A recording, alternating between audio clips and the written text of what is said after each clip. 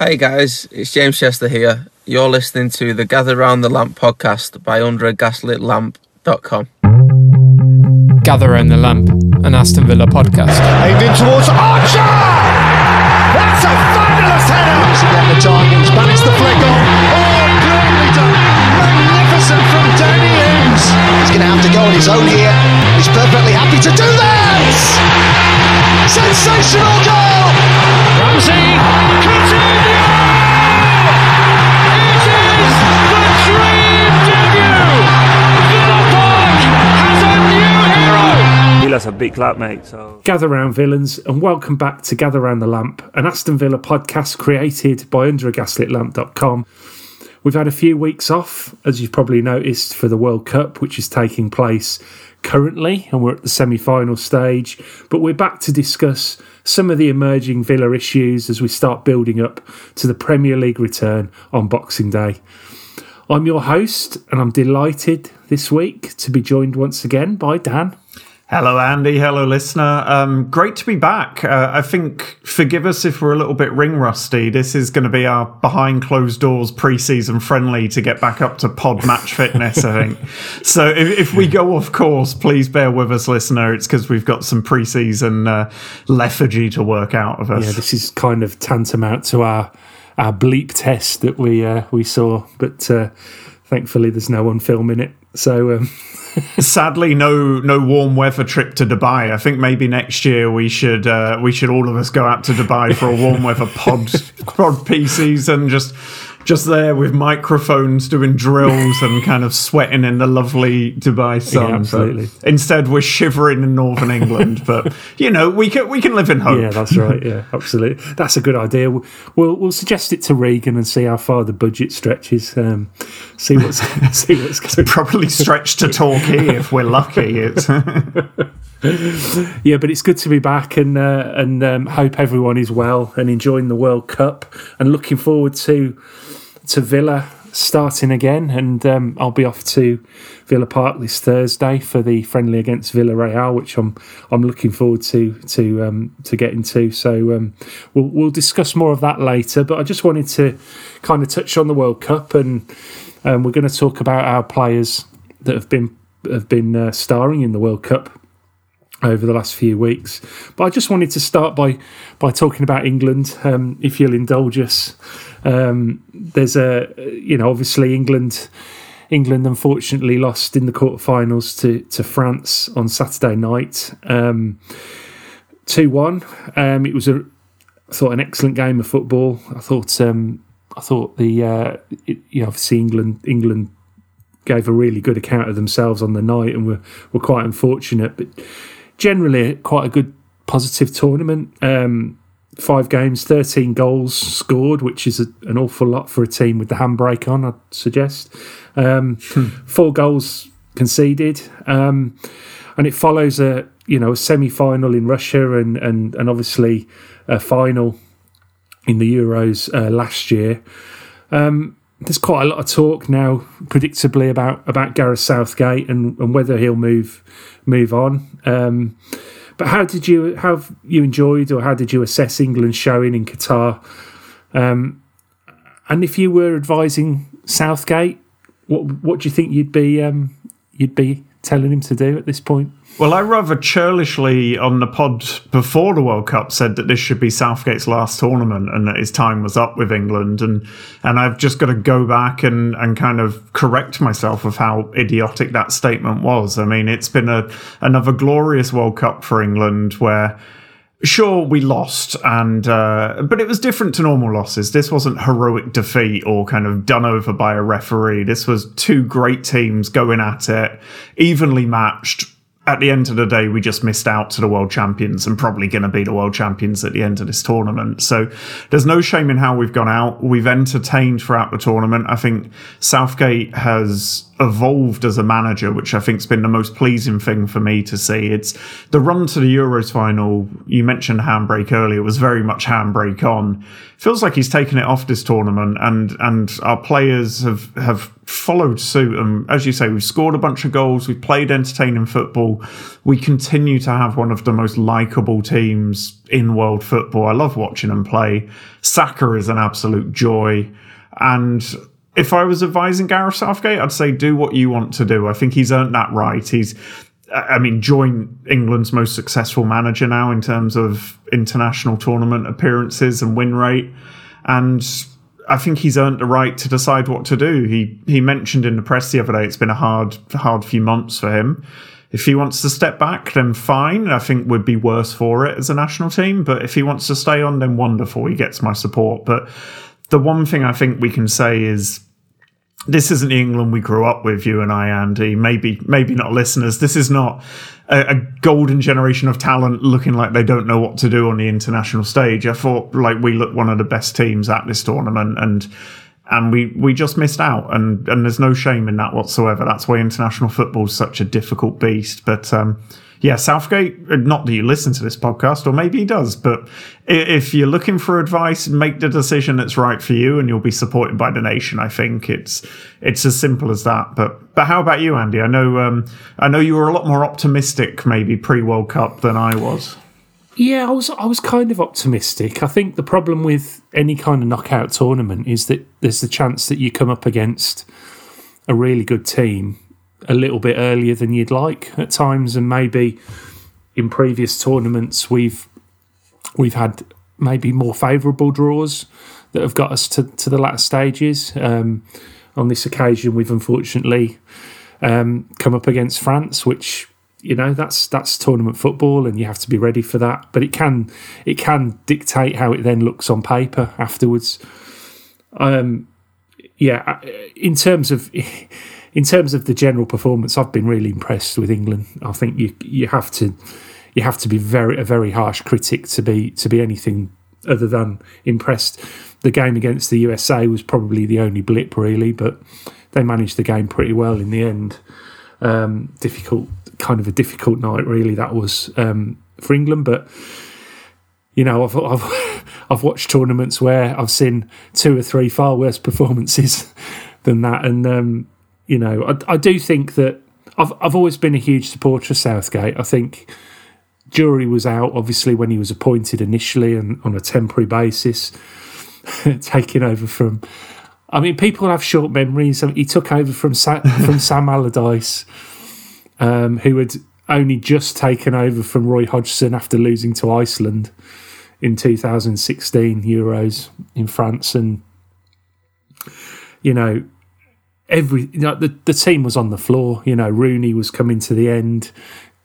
Harry Kane was taking corners. It was an absolute mess, wasn't it? And Southgate came in and he's applied a bit of common sense to the whole thing.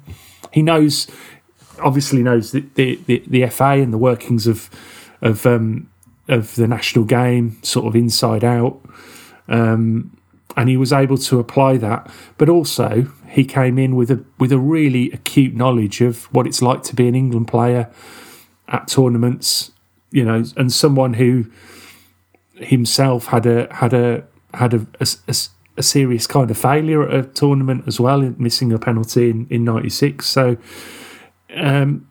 he was best placed to do it, and he used all that, and he created a new culture and a new ethos around the whole thing, between not only the squad, which was the first thing he had to do, because we're well aware of how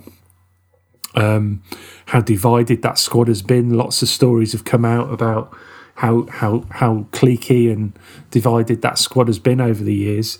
He's united the whole squad.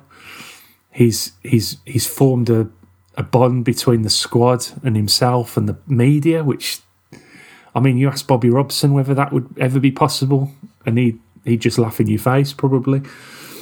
So just that alone is enough to say this man has been an unqualified success as an England manager. But then if you add the performance, the facts stack up. He is a final, a semi-final and a quarter-final. He's up there with the best. You could only really say Alf Ramsey did better because he won one. But aside from winning that, he wasn't absolutely brilliant. But he's up there, probably the best. overall, I'd say probably the best England manager of all time. So, yeah, like you. But I'd still say to him, I think he needs to think about his legacy, and I think that's really important. Yeah. And what I don't want is a situation where, things go a bit sour and he starts getting booed again. And he had a taste of that in the summer, and it was unpleasant. So I would say he's got to think about that, and there's got to be some more challenges out there that he'd like to take on.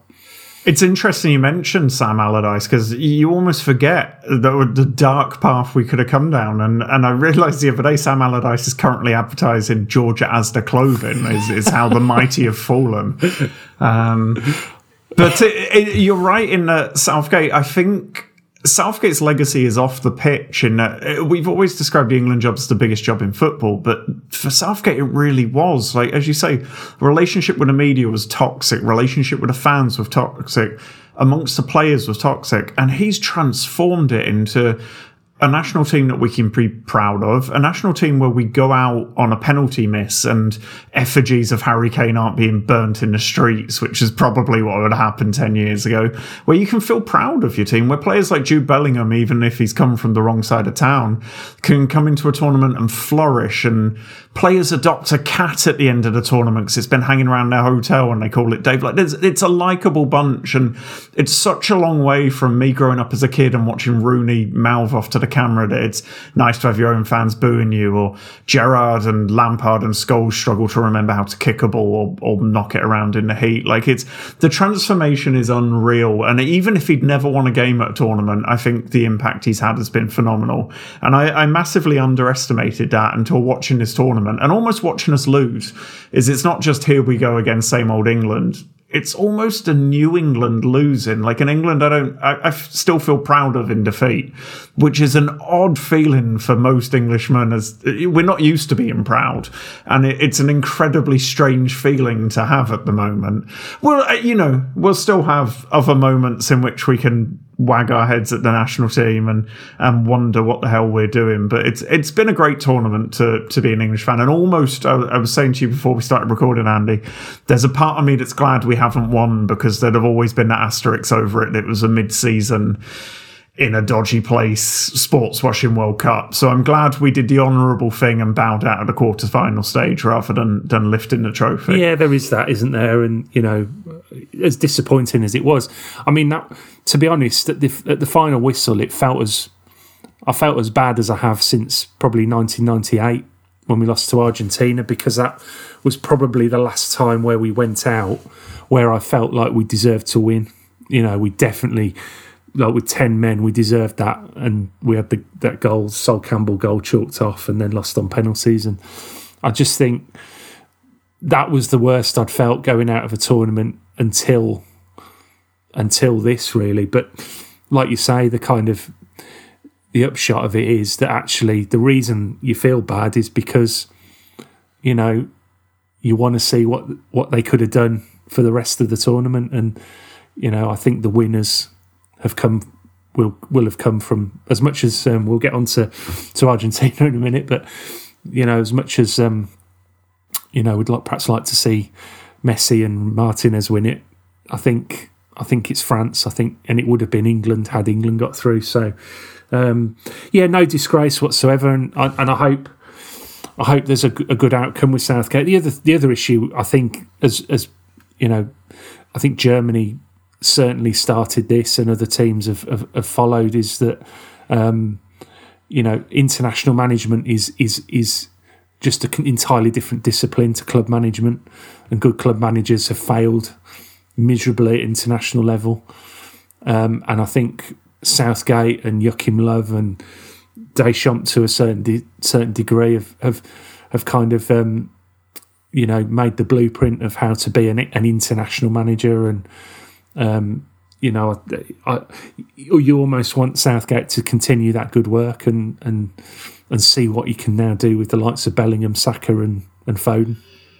Well, you're right, and it's been good from a Southgate perspective. But outside of England, how's the tournament been for you? What's been your highlight of the World Cup so far? Well, I was sort of hinted at this before we came on, but in all honesty, there's been, so many shocks and surprises in the World Cup. There's been some really good games. But I just think Croatia beating Brazil last week was just... And the reason for that is because I've got a real kind of soft spot for proper sort of digging in, industrial, fighting football, if you like. And I think Croatia have epitomised that throughout this tournament. I think the last tournament they were a bit better. They were a bit, more technically gifted and that sort of thing. Not that they aren't now, but they've really dug in, and they had to really dig in against Brazil. And for Neymar to score that absolute world-class goal, which was a true moment. It was almost like the Gaza goal in '96, like a proper iconic moment in the history of Brazilian football. And then to concede the equaliser and lose on penalties to Croatia. But I was just delighted because people I was talking to were saying this is it's really bad for the tournament, bad for football. You want Brazil through. You want the stylish football, and I just thought, no, this is a victory for all the non-Man City and Liverpool fans who have to watch this kind of football, grinding it out, going to games up and down the country, hoping for a bit of a scrappy kind of win, and that's what it epitomised. It was like Brentford beating Man City. It was a win for everyone else, And that's my moment of the World Cup so far. What about yourself? I'm similar to you. I've really enjoyed. I hate to say I've enjoyed this World Cup, but it has been a great World Cup, and part of the joy has been football's become very homogenised, as you say, with your Man Cities and your Liverpools. It's become the Death Star knocking out the Rebel Alliance constantly. And this feels like the variety of football's come back. You've got Morocco in the semi-finals playing just last-ditch, beautiful defensive football with a bit of class going forwards. You have England playing their own brand, Canada going at people's throats, even though they have no right to go at people's throats, Brazil going out, Croatia digging in. Like, there seems to be variety, not just on the pitch, but off it too. And I've really enjoyed watching every country bring their own unique flair to the game and reminding us that football is a game that can be played in a multitude of different ways, and there's no one way of winning it. And I think that's where league football loses its way sometimes, because it's a marathon, not a sprint, and so you can just grind it out, as Man City tend to do. But tournament football's so much fun because it's anyone's, and it's great to watch. And say the Canadian in me loved seeing Canada at the World Cup and scoring a first World Cup goal for donkey's years. But there's just been moments. I think probably my favourite moment so far is watching the Moroccan players dance on the pitch with their mums after winning. I mean, it's just such a lovely moment. It's what the World Cup should be about, as Ronaldo cries on his way down the tunnel. It's just, it feels very much like a changing of the guard, this World Cup. And it's just a shame all the backlog behind it, which we went into before. But it's a shame that it's somewhat undermined by that. But I've still enjoyed it, and I'll be glad when it's over too, so we can get back onto Villa. Yeah, absolutely. No, there's been some great moments and some great stories. I haven't mentioned Wales, who were my second team. It's great. It was great to see them obviously at the World Cup, but unfortunately, I think it's just come 18 months too late, maybe for one or two of their bigger stars, and they just completely had no gas in the tank whatsoever. Once they'd made that quite impressive comeback against the US, I think they completely ran out of steam, and it was sad to see. But the fact that they were there just shows, and that's the Gary Speed legacy. That they qualify for tournaments now. That seems to be how Wales are. So long may it continue, and hopefully they've got some good lads coming through. I think there's one or two in there, but possibly not a Bale replacement yet. But yeah, great to see him scoring at a World Cup as well, fully deserved for the career he's had. Just kind of puts the icing on the cake for him, that, doesn't it? So, but another player who we were probably delighted to see playing at a World Cup, and it perhaps seemed like a long way off a few years ago when we signed him, was Matty Cash. Polish Cafu, who I think started every game for Poland, played all the games. Really in a quite underwhelming team performance. Although they did, make it through to the round of 16. They were that was probably as much as they could have hoped for out of the tournament, really. And Cash played his part in that kind of resolute defence that got them there. I imagine this has just been a wonderful experience for Cash. His career has been a bit of a whirlwind over the last 2 or 3 years at Villa, and he's picked up a few big name shirts. I think he's got Messi and Mbappe, I think, in his suitcase. So, what do you think? What do you think Cash has possibly gained? From playing in this World Cup to kind of come back to Villa, and do you think his place is under threat with Emery? I think there might be a few, and we could talk about this later. But do you think he's got the tools to hold on to that right back slot at Villa? Yeah, I mean, talking about his World Cup, I think the biggest compliment I can give him is he didn't look out of place. I mean, this is a lad who's not far removed from, I think, working in a supermarket. I saw one of the last World Cup, he was working in a supermarket or something, and he's now, fair enough, picking up shirts from Messi and Mbappe. Wouldn't all of us do that if we were playing against them? But I thought he defended well against both of them and was one of Poland's best players in a not particularly impressive Polish outfit. So fair play to him, and it can only benefit his career. He's still young. Playing at that level is only going to be good for him. He even found time to do a cheeky Polish TV ad, which is well worth checking out, listener. If you've not seen it, it's brilliant and it's well worth looking at. But I think he's played well. I think he played quite defensively disciplined, which will please Emery. I think you're right. Traditionally, Emery's systems, his right back has tucked inside a little and almost made up a third centre back, which certainly isn't Matty Cash's traditional game. We know he likes to get forwards, but I think Unai Emery is a smart enough man and enough of a footballing pragmatist to make the use of the tools available to him. So I have no doubts he'll make use of Matty Cash's undoubted talents. However, I think the World Cup may harm Cash's prospects in the short term because Callum Chambers would have been in Dubai. He'd have spent time on the training ground with Unai, and I think he will probably start on Boxing Day because of that.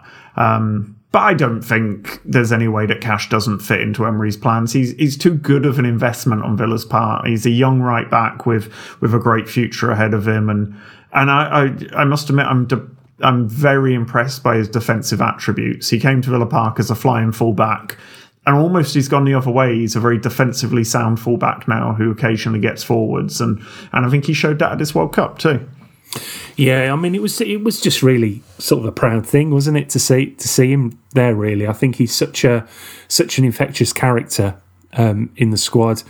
They obviously, the media team love him because they wheel him out quite often for interviews, and I think he's going to get a couple more of those once he's back at Bodymoor Heath because they love him and quite rightly he's a really kind of important member of the squad, and it's almost unthinkable to think would he be part of Emery's plans. I know certainly there've been question marks, and Craig has questioned his delivery at times, which can be a bit wayward, and whether that is something they have to kind of coach out of him to some degree. I think Gerrard had started that process a little bit, and it was more about getting cash into kind of down to the byline to make the cutbacks rather than swinging balls in from sort of the the edge of the box. So it'll be interesting. I think there's possibly a few players who where it might be a little bit of a surprise, but they might not be so suited or so fancied by Emery. So we'll have to wait and see. But it's just been tremendous to see him playing for Poland. Quite strange, I suppose, as well. But but just fantastic, and the way he's embraced it as well. The language, like you say, getting involved on the media side and doing the advert and things like that. That's all part of the whole process of being part of that the national setup, part of the country and the fabric of the country. So, he's really bought into that and thrown himself into it, and it's just absolutely tremendous. And I'd love to know really how Poland, the Poland fans have, or the Polish people have kind of taken to him. I haven't heard anything negative at all. I think they seem to quite like him. So that that's great. Yeah, and I mean, you touch on a really good point there, is that it would have been really easy for him to not play for Poland, if you know what I mean. Like, it's going to be a challenge to go into a country that isn't necessarily the country of his birth. Like, his mum's from there, but it's not like he speaks fluent Polish. It's not like he grew up there.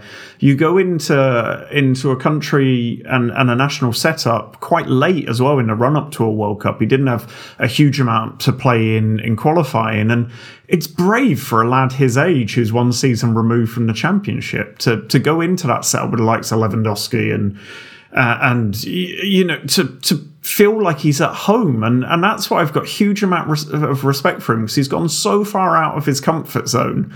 But he's embraced it with a smile on his face and still is Matty Cash. And it's funny. It's delightful to see his name on the team sheet in the World Cup. And I've got a huge amount of respect for him for doing that, because it would have been the easiest thing in the world to say, no, it's too scary for me. I'm not going to go do that. I've got the risk of tainting my club career or anything like that. But he's just gone and he's embraced it. And do you know what? Fair play to him. As I say, he's not looked out of place at all in this World Cup. And I think he's also shown, as you say, tactically his crossing, as Craig says, is a threat to local bird life. But I think that if you remember the first season in the Premier League that he came up with us, he was steady Eddie. He didn't really go forwards much at all. He just defended. And I think that's probably where he'll fit in under Emery. And look, he's got proof that he can do that in the Premier League. So there's no reason we can't do it again. If anything, I think being asked to get forwards and cross is what cost him his form. I think go back to just defending and it's what he's good at. Yeah, I agree. I think he's a very good defender, and I think he also absorbs information. I think he just does what he's told to do, and he must be a coach's dream from that point of view. So yeah, fantastic to see him, and another player, of course, who we'll get onto, someone who is very much in his comfort zone at the moment is Emi Martinez, of course. Our goalkeeper and Argentina's number one, who are through to the semi-finals of the World Cup after a penalty shootout win against the Netherlands. Incredible game of football. Two very different teams. Incredible end to that game from the Netherlands. Really interesting, but. Of course, Martinez came into his own, didn't he, in the penalty shootout and saved two, the first two penalties, and led the celebrations and the trash talk after the game. I think till then he probably had a relatively quiet tournament, letting a couple against Saudi Arabia, and then had a couple of clean sheets. Made a really good save in the Australia game right at the death, which would have again sort of taken the game to extra time. Really important save. But with Martinez, there are rumours that Emery may be looking elsewhere for a goalkeeper for a long term number one. I think Morocco's keeper Bono has been linked as a potential target from Valencia, but I'm not sure about that. But if Martinez goes on to win the World Cup, do you think his career aspirations might change, or do you think he'll remain sort of a huge part of Villa's progress going forward? It's been the most Emi Martinez performance at the World Cup you can imagine, hasn't it? Saving penalties, giving explosive post-match interviews. He's been the Emi Martinez we know and love. I think even if he won the tournament, he'd be going back to Villa Park. He loves it there. There's been some good interviews with Big Cuts actually during the World Cup, and he's talked a lot about Emi and how he is as a person and how much he enjoys it at Villa. And I think what we've done, and it's been one of the real success stories in recent years, is we took an underappreciated player and have brought the best out of him and turned him into potentially a World Cup winning goalkeeper. He wasn't that at Arsenal, ironically, under Unai Emery, which is why those rumours are swirling. I think the issue that he potentially has in Emery's lineup is he's not great playing the ball out from the back, and it's almost going to be a Joe Hart at Man City when Guardiola first took over kind of situation. You've got a great goalkeeper, but he doesn't fit the way that he wants to play. But I think as Martinez has shown us throughout his career, he can adapt, he can learn, and I think he can learn to play it out from the back. And I think it would cost a lot of money to replace his personality, his leadership qualities, and his experience in his Villa side. And I think fans wouldn't be particularly on board for it either. And I think Emery's a smart enough man to know that it's no point changing a goalkeeper just for the sake of changing him. I think unless Martinez really can't play out from the back and makes an absolute hash of it for the rest of the season, I think he's going to be our number one for some time to come. And if he does win the World Cup and another club comes in for him, there's going to be a pretty hefty price tag on him, I think, because good goalkeepers don't grow on trees, and good goalkeepers who've got the personality to carry a team kind of definitely don't grow on trees. So, I mean, I'm delighted. I hope he makes it to the final. I hope he wins it because, you know, he's a Villa man and he's one of the most enjoyable Villa players to watch. I love his personality, but yeah, I mean, it's again good news for us as Villa fans. As well, the not quite so neutrals in us. It's got me back in Argentina. Yeah, I think that's right. He is actually the. I think I'm right in saying he's the only sort of Villa player who's won a major tournament already. When he won the Copa America last year, he's. I think I'm right in saying that. So obviously he'd be the first Villa player to win a World Cup. Which would be incredible, wouldn't it, really? Madness, yeah. You know, obviously Villa have been generally a very British-based team throughout history, really, and even sort of latterly, I suppose, we've been very much kind of that way. And it's only recently we've started signing Argentinians, Brazilians, and players from all over the world. So, yeah, it's an interesting one, and I mean, it was incredible. Really, he completely lost his mind, didn't he? After the penalty saves, he was dancing, he was shouting all kinds of expletives at Louis van Gaal, which I'm sure Louis enjoyed that. You know, he dishes it out himself, doesn't he? So I'm sure he liked that. But yeah, I mean, just incredible and really telling as well at the end when the winning penalty went in and Martinez was lying on the floor, the shot of Messi, everyone else went running off to the penalty taker, but Messi kind of went straight for Martinez, and it seems like they've got a really good relationship in the Argentina squad, which I think again speaks volumes for Martinez leadership and what he means to that team. You know, they obviously feel really, really confident with him there, don't they? And you know, it's great. And he probably isn't the best keeper at the World Cup, but I wouldn't have anyone else facing a penalty or a last minute free kick or anything like that. You know, he's the man. He's the man I'd want. And if Emery is thinking about making a change, I would urge him not to. Whilst we're giving advice to managers, I would urge him to stick with him, unless Martinez particularly wants to go and make the next step in his career. I'd be firmly keeping him as our number one. Yeah, and you know, there's a lot of rumours, but I don't really believe any of them. For me, it's kind of an easy shortcut to go Emery was the man who didn't play him at Arsenal, ergo he's not going to play him at Villa. But as I say, he's a very different player now to the player we brought from Arsenal. People were laughing at us when we picked him up from Arsenal, and look at him now. He's a huge success story for the club, and I think he's not quite lighting up the tournament, but he's becoming a worldwide recognisable figure. And those kind of penalty saves and yeah, being best buds with Lionel Messi will really help you with that. And I think he can only get better with age. And I think that's why I'm almost the biggest travesty of this is Big Cut's leaving Villa. I know, you know, Emery comes in with his own goalkeeping coach who's probably better qualified, but we've all had a soft spot for Cutler, and he's done wonders with the goalkeepers at Aston Villa, especially Emi Martinez. So it almost makes me sad that we've lost the potential to maybe turn another rough diamond into an Emi Martinez again. I mean, not that Robin Olsen's going to be that, but I think we possibly made a mistake by letting Cuts go.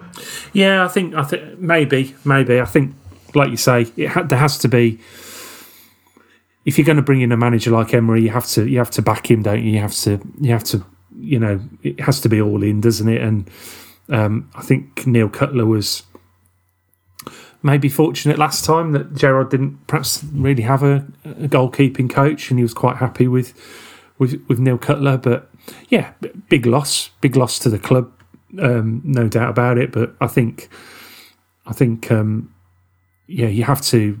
There's no reason why the new goalkeeper can't be just as good, and just as influential for Martinez and whoever else comes in. So, Well, given recent track record, give it about 6 months and he'll probably be QPR manager. So that seems to be the career trajectory for ex-Villa coaches at the moment. So yeah, absolutely. Yeah, that's the news that Neil Critchley has been appointed Queen's Park Rangers manager to replace Mick Beale, who he replaced at Villa only a few months ago. So, very interesting line of thinking there from QPR.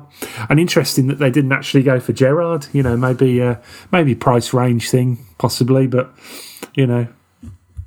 or quality thing, maybe. It's maybe they've seen what we've been seeing for the last year, Andy. But anyway, those are dark days that are long behind us. Yeah, absolutely. I was going to say, actually, I was about to sound the Dean Smith klaxon when you were talking about Southgate, when you were talking about the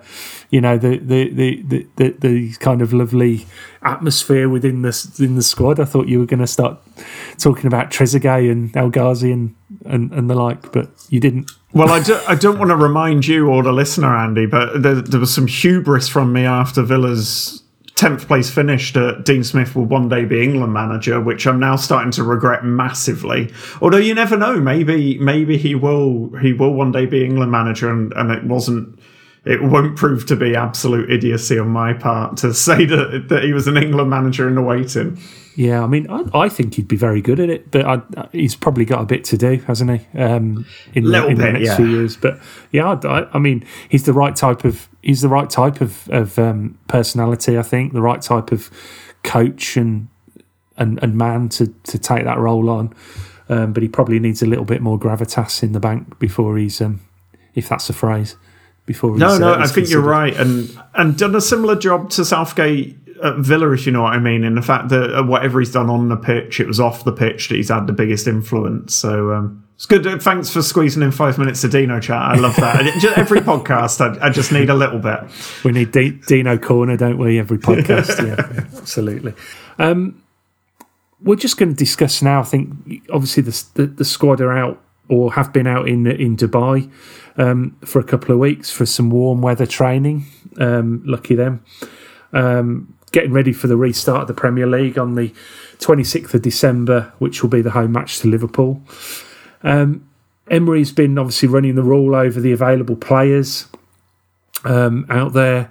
They've had 2 matches, which has included a 2-2 draw with Brighton and a 1-0 win against Chelsea on Sunday. To add to the defeat at Cardiff City in the Peter Whittingham Memorial match at the end of November, which was by all accounts a great event and a really good cause for Peter Whittingham's memorial. After a kind of spectacular start to his reign at Villa, Emery will be using the time to further establish his ideas on the players, as well as working out where he might need reinforcements and who can be kind of useful in his system. There's been some young players out there getting their opportunity as well, with Arjun Raiki and Caden Young probably getting the most significant game time in the friendlies. With this unusual break in the season and Emery's attention to detail, Do you expect to see some differences in the team and the shape come Boxing Day? It's tough to tell. I mean, I think one thing that we can say with certainty is this has been wonderful for Unai Emery. The timing of it has been perfect. He's come in, got a couple of wins under his belt, and now gets to go and spend a lot of time on the training pitch. It's almost a pre-season part deux, you know. They're out in the warm weather, they're spending time together, and he gets to meticulously drill them. And that's what he does as a manager. He spends a lot of time with his players, coaching them on the minute parts of the game. So this kind of pre-season is going to be great for them. And I think you'll probably see this when you see it go to the Villarreal game, is we're going to see a lot more of Emery's team, because they'll have a lot more time with the coach. As for the shape, it's a tough one to tell. I mean, the 4-4-2 that he's been playing, I'd expect him to keep with, but there's been talk that he's been tinkering with a kind of 4-5-1 as well, which he played at Villarreal as well. And it wouldn't surprise me to see him do that with Villa, given our absolute plethora of central midfielders at the club. So I think the thing we've got to be prepared as Villa fans is we've got an adaptable manager now who will change his team week by week, whether it's big changes or small changes to outmatch the opposition. And I think we've got to be ready for that as Villa fans. The style of play now under Emery, there'll be a few signifiers, like playing out from the back, playing quite narrow, but he's a man who'll do what it takes to win a game. And that's what I think we should be prepared to see. I think we'll see our team switching from formation to formation mid-game before our eyes. I think game to game we'll see switching of personnel based on who we're up against. And I think we're just going to be a very adaptable team, which you saying earlier on, you like watching kind of backs against the wall, kind of throwing bodies on line football. I think we'll see a bit of that from time to time. And then in other games, we'll see front foot football and possession. And as a Villa fan, that fills me with a lot of joy, because I think I like watching our team win games. And I don't mind how we do it, but I like the idea that our style of play is going to be defeating the opposition almost. I think we've got a manager who can do that. And I'm delighted. I'm really delighted the World Cup's come when it is, because I think it gives him the best chance of success. Obviously, Liverpool on Boxing Day is not a great fixture to start off with, but they've had a lot more players at the World Cup than we have. So I think the one thing I would say is, depending on how far Martinez goes, I'd expect our World Cup players to not be in the starting lineup on Boxing Day. I'd fully expect Callum Chambers to start right back, and depending on if Martinez makes the final or not, it will depend if he lines up. But yeah, I mean, it's exciting times. But as you say, like, you're off to Villarreal, and you'll be able to tell us a little bit more after that friendly. Yeah, absolutely. I'm looking forward to it. Going in the Trinity Road stand for a change. Change of scenery for you, Andy. If they don't want you back in the hole, or are you just going on holiday? No, back to my roots. I used to be a Trinity Road foot stomper back when it was made of wood. That was my first when I had my first season ticket. So not down that end. I'm at the Holt end. I'm looking forward to that, a bit of a different perspective, and I think it's just one of those, isn't it? I always like my Christmas trip to Villa Park, so I was really pleased when they announced the friendly, and you know, I get to wear my Christmas jumper, my Villa Christmas jumper at the match. But I mean, I suppose the World Cup's been a bit of a distraction, hasn't it, from kind of thinking about Villa and thinking about how this might work. And it's all very new, isn't it? This all feels like a really kind of a real line in the sand for Villa. The appointment, obviously, we've had a really great finish before in the league anyway, before the break, and it's really whetted the appetite. And now England are out the World Cup. There's this kind of feeling now of, right, okay, let's see what's happening. And of course, you know, we'll talk about it in a minute. But there's the January transfer window coming soon after as well. So, you know, there's going to be some real kind of interesting few weeks, I think, and some interesting games. And I think actually the Liverpool game is a fantastic first game back, because I think it'll give us a real view of whether there's been any progress or a different way of playing, because this is the sort of game where Emery will thrive. These are the games where we've struggled in the past. Dean Smith kind of got to grips with it eventually, but beating teams that are better than us, that's how you move up the league. That's how you get into the European places. That's how West Ham have done it. Leicester have done it. You know that they're not. They might not kind of always turn up or always master the accumulation of points, but when they really need a big win against a team that's better than them, they do it and they set up really well, and that's what Villa need to be doing, and it's something we haven't done. So that's the difference I'm really hoping for with Emery. And when you say, you know, you're expecting him to have different plans for different games or different sections of the games, that just fills me with optimism. I've been nerding out over the World Cup on Unai Emery. I've been deep diving into a lot of nerdy tactical articles about his time at Villarreal and the way he plays football. And yeah, the thing that comes across loud and clear is he's a man who will do what it takes to win a game. He's not trying to impose a certain style on his teams. And he will literally change during games for periods of the game, change formations. We saw it against Brighton at the end of that game when we had a back 6 or 7 going on at one point.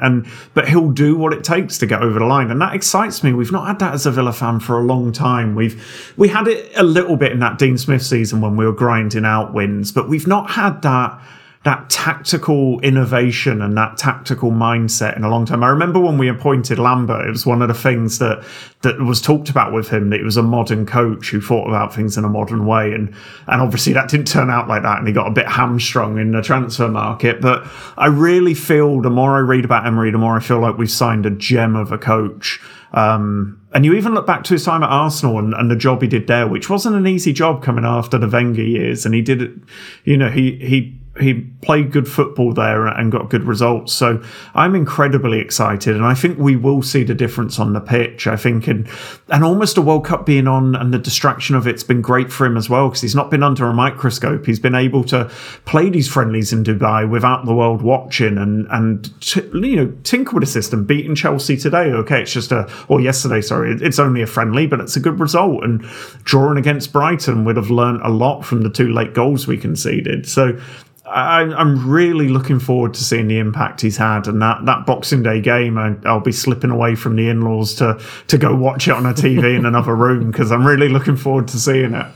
Yeah, absolutely. I think it's, like I say, a really good test to jump in, and it's one of those where if they do lose, it's kind of expected, isn't it? But yeah, it could be a really great evening at Villa Park, hopefully. So absolutely looking forward to that. And then 5 days after that, the transfer window opens and it's silly season again. And even more so probably this time, because there'll be players from the World Cup, that are in the shop window and maybe looking for moves. Already plenty of speculation about incomings at Villa, as Emery, I think, will be looking to target the European places if you can get some good early results and start moving up the league. João Felix is I'm laughing because it seems ridiculous, but he's obviously part of George Mendes' stable, and it's a wholly optimistic link, but it might be a bit of a signpost to look at the sort of player or the type of areas that Emery's looking to strengthen. But who do you think are the current members of the squad who are perhaps in a little bit of trouble, who perhaps need to really sort of show what they can do quite quickly, and who do you think might thrive in the new regime? Yeah, I mean, obviously the João Felix links are delightful. If he comes to Villa Park, it would be wonderful. Who knows? Maybe he does, maybe he doesn't. But I think as fans, we need to be prepared for for the unexpected. I think if you look back over Emery's previous transfers and the kind of players he's taken to the next level, he takes bog standard players and makes them world beaters, which is something we can be very excited about because we've got a fair few bog standard players at Villa Park who I think he might transform. In terms of players I think are going to benefit, I have a sneaking suspicion that John McGinn is going to thrive. I've been incredibly critical of John McGinn in Villa, and I think he might be shunted out to the left wing and act as a foil for Luca Dean, and I think he could absolutely thrive in that position. I also think Dougie Luiz is going to really come into his own. I think he, if it's one thing that Emery likes, it's a deep line playmaker, and he had a great one at Villarreal, and I think that Dougie's got all of the attributes to be that player for us.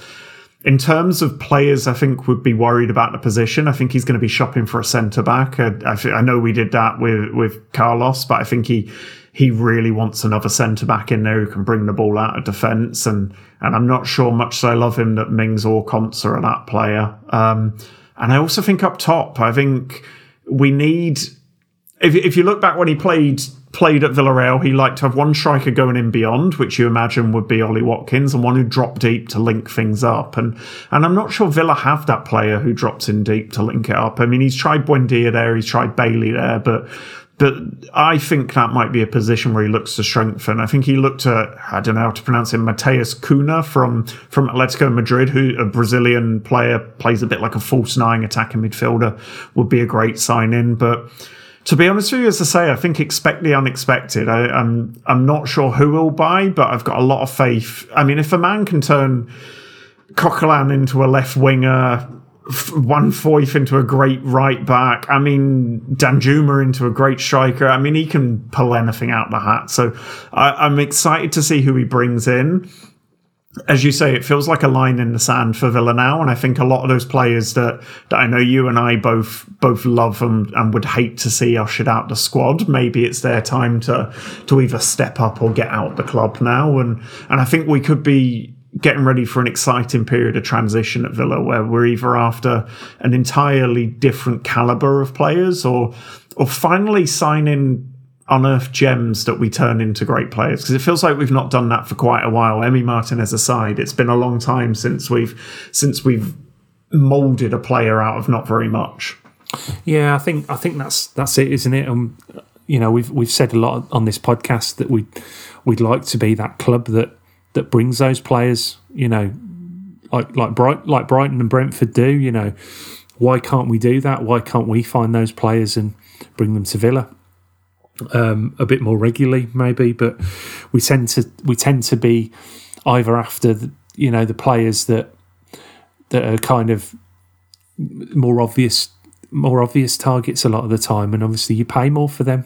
João Felix would probably fall into that category. He'd certainly be the record signing if we did manage to pull that off, but I don't see it happening. I think I heard David Ornstein on The Athletic talking about it, and he had a little chuckle as well. He was almost like he didn't quite believe that link was there, but there's a link between the agent and the owner, and things like that can happen when you have that.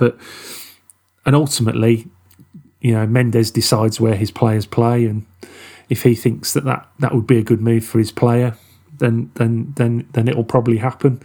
We'll wait and see. It's interesting you say about the forwards. We've seen in the two games we've seen two different strike partnerships, which is unusual in itself. Obviously, Watkins and Bailey were brilliant against Manchester United. And likewise, Buendia and Ings were brilliant against Brighton. Very, very different approaches. One's more about pace and power. The other's, perhaps more about movement and like you say, Buendia kind of dropping in and and picking the ball up and trying to thread the ball. And I wonder if one Philip Coutinho might fit into that role as well. Potentially, if he's up for it. He's certainly got the ability. It's just whether he's got the heart for it, I suppose.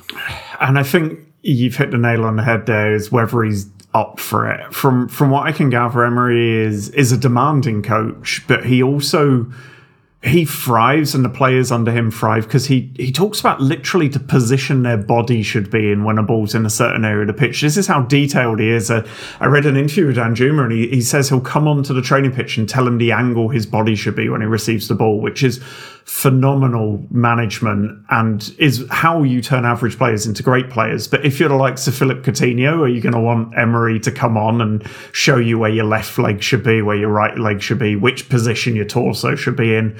I'm not sure he will. I think he's at a stage in his career and he's a maverick kind of talent where that would grate him the wrong way. And I can see, maybe I'm jumping ahead, but I can see that relationship breaking down quite quickly. And I think not in a negative way. I think both men might recognise that they're not a match for each other. I mean, maybe Coutinho loves it and we finally uncover the full breadth of his talent, but he's always struck me as a player who thrives on just being able to go out and play like he's playing on the streets again and playing with his mates. So I don't see him thriving in the same way, but who knows? I mean, this is a manager who's got the best out of players throughout his career, and maybe that's what he'll do with Coutinho. And I agree with you, he can be a weapon for us, either in that kind of dropping off deep from the striker or as a left midfielder who becomes a centre midfielder. But I can't see it. But players, I do think you're right in that it's interesting a manager who used two different strike partnerships in his two games. I think we'll see that a lot more. It's going to be horses for courses under Emery, and he'll pick the combination of players that suit the opposition. And I think the interesting thing I've seen from what little I've seen of the friendlies in Dubai is how much Ollie Watkins has been dropping off as a striker. We're used to Ollie Watkins being a man who runs in behind and scores the goals. From what I've seen in the footage, he's been dropping off deep and letting players go beyond him, which kind of suits him. He's not your traditional target man, but he can hold the ball up. We know his problem's probably scoring goals, not his hold-up play. So I wouldn't be surprised if we see a little bit more from that from Ollie Watkins and players like Bailey and McGinn even, and maybe Dougie asked to go beyond him, and Ramsey, of course. But yeah, I think it's going to be an interesting few weeks for strikers at Villa Park, because I think no matter how many riches we've got in that position, I think the manager might want another type of player in there too, just to round out our options. Yeah, I think ultimately, I wonder whether Watkins and Ings are going to be still at Villa next season. I think they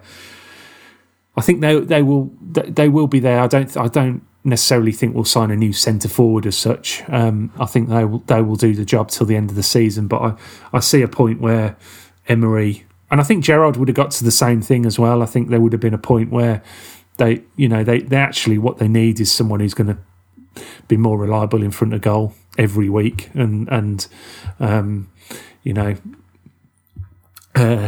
not to mention any favourites, but obviously Tammy Abraham might be struggling at Roma by then, and as I think might be the case, and he might want to put himself back in the England reckoning maybe as well. So he'd be my choice, but there's plenty of options, and I think it might come to the point where that Watkins and Ings perhaps aren't the answer in that. I'd agree with you on Ings. I'm going to make a prediction, and this is from a man who predicted Dean Smith England manager. I think that Unai Emery is going to turn Ollie Watkins into one of the best strikers in the division. I just have a feeling that Ollie Watkins, we know, has all the natural talent. He's got all the ability.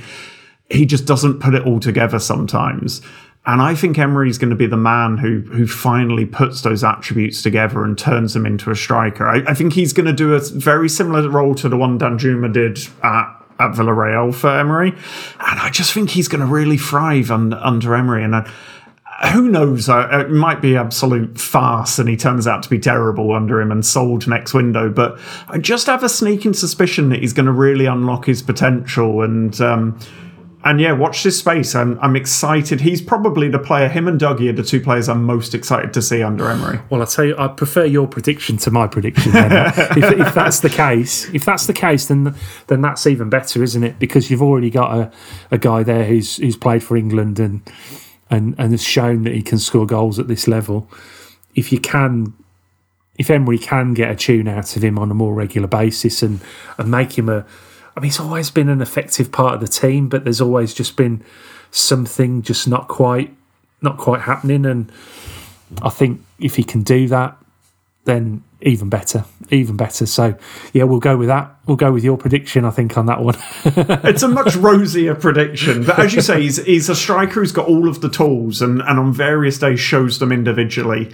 He just needs to put them all together at the same time. And I think we've got the right manager to do that. Whether he'll do it or not, who knows? But I think Gerrard might have given him a little bit of stick and he's got the carrot to get his career back on track under Emery. But who knows? We'll probably be here in 6 months and I'll be laughing at this prediction like I did my Dean Smith for England one. Yeah, well, I don't think anyone goes back and listens to them, so I think we're okay. They better not, because that's probably not even my worst prediction. So, but that's great. But talking of predictions, I'm going to ask you one more. Who's going to win the World Cup? Head says France. I mean, they're the best team left in the tournament. Heart, obviously I want Argentina to win because of the Messi Martinez thing, but I'd love Morocco to win. I've fallen for Morocco hook, line and sinker, and I'd absolutely love nothing more than them to do a Greece in 2004 and go all the way. But I think it's going to be France. How about you? Yeah, I kind of want to say France because they've beaten England. So if you lose to the eventual winners, it's kind of good. What I said about Croatia, I just think that would be incredible for the rest of us. Like I say, for the majority of the football watching public, I think it would be a win for us if Croatia won it. And Luka Modric is just an absolute legend of the game, isn't he? There's no other word for it. He's just absolutely sublime. I'd almost like to see him win it as much as Messi.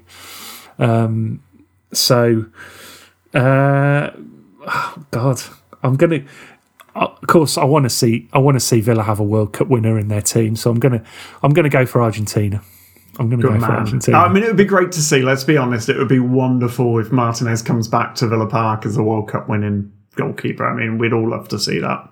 Be tremendous, wouldn't it? And we'll see how things pan out over the next couple of weeks, and I guess we'll be back next week. We might be able to review that final a little bit, and obviously look ahead to the game on Boxing Day against Liverpool.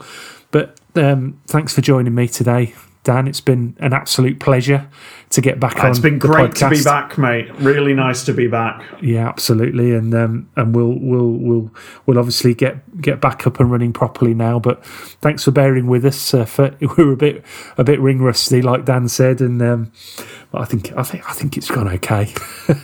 Yeah, whisper it quietly, but I think we've got away with this one. We've got away with this one. Yeah. I hope you enjoyed it, listener, and thanks for joining us. And obviously, check out Under a Gaslit Lamp on the socials, on Twitter, Facebook and Instagram, and head over to the website as well, underagaslitlamp.com. And of course, if you want to pick up your Manscaped products before Christmas, you can use our code, which is GATHER, to get your 20% off and free shipping worldwide with the code GATHER on manscaped.com. But great, thanks for joining us. If you're going up to Villa Park Thursday, might see you there. Dress up warm because it's going to be a cold one. And other than that, we'll be back next week and I'll see you then. So stay safe and up the Villa.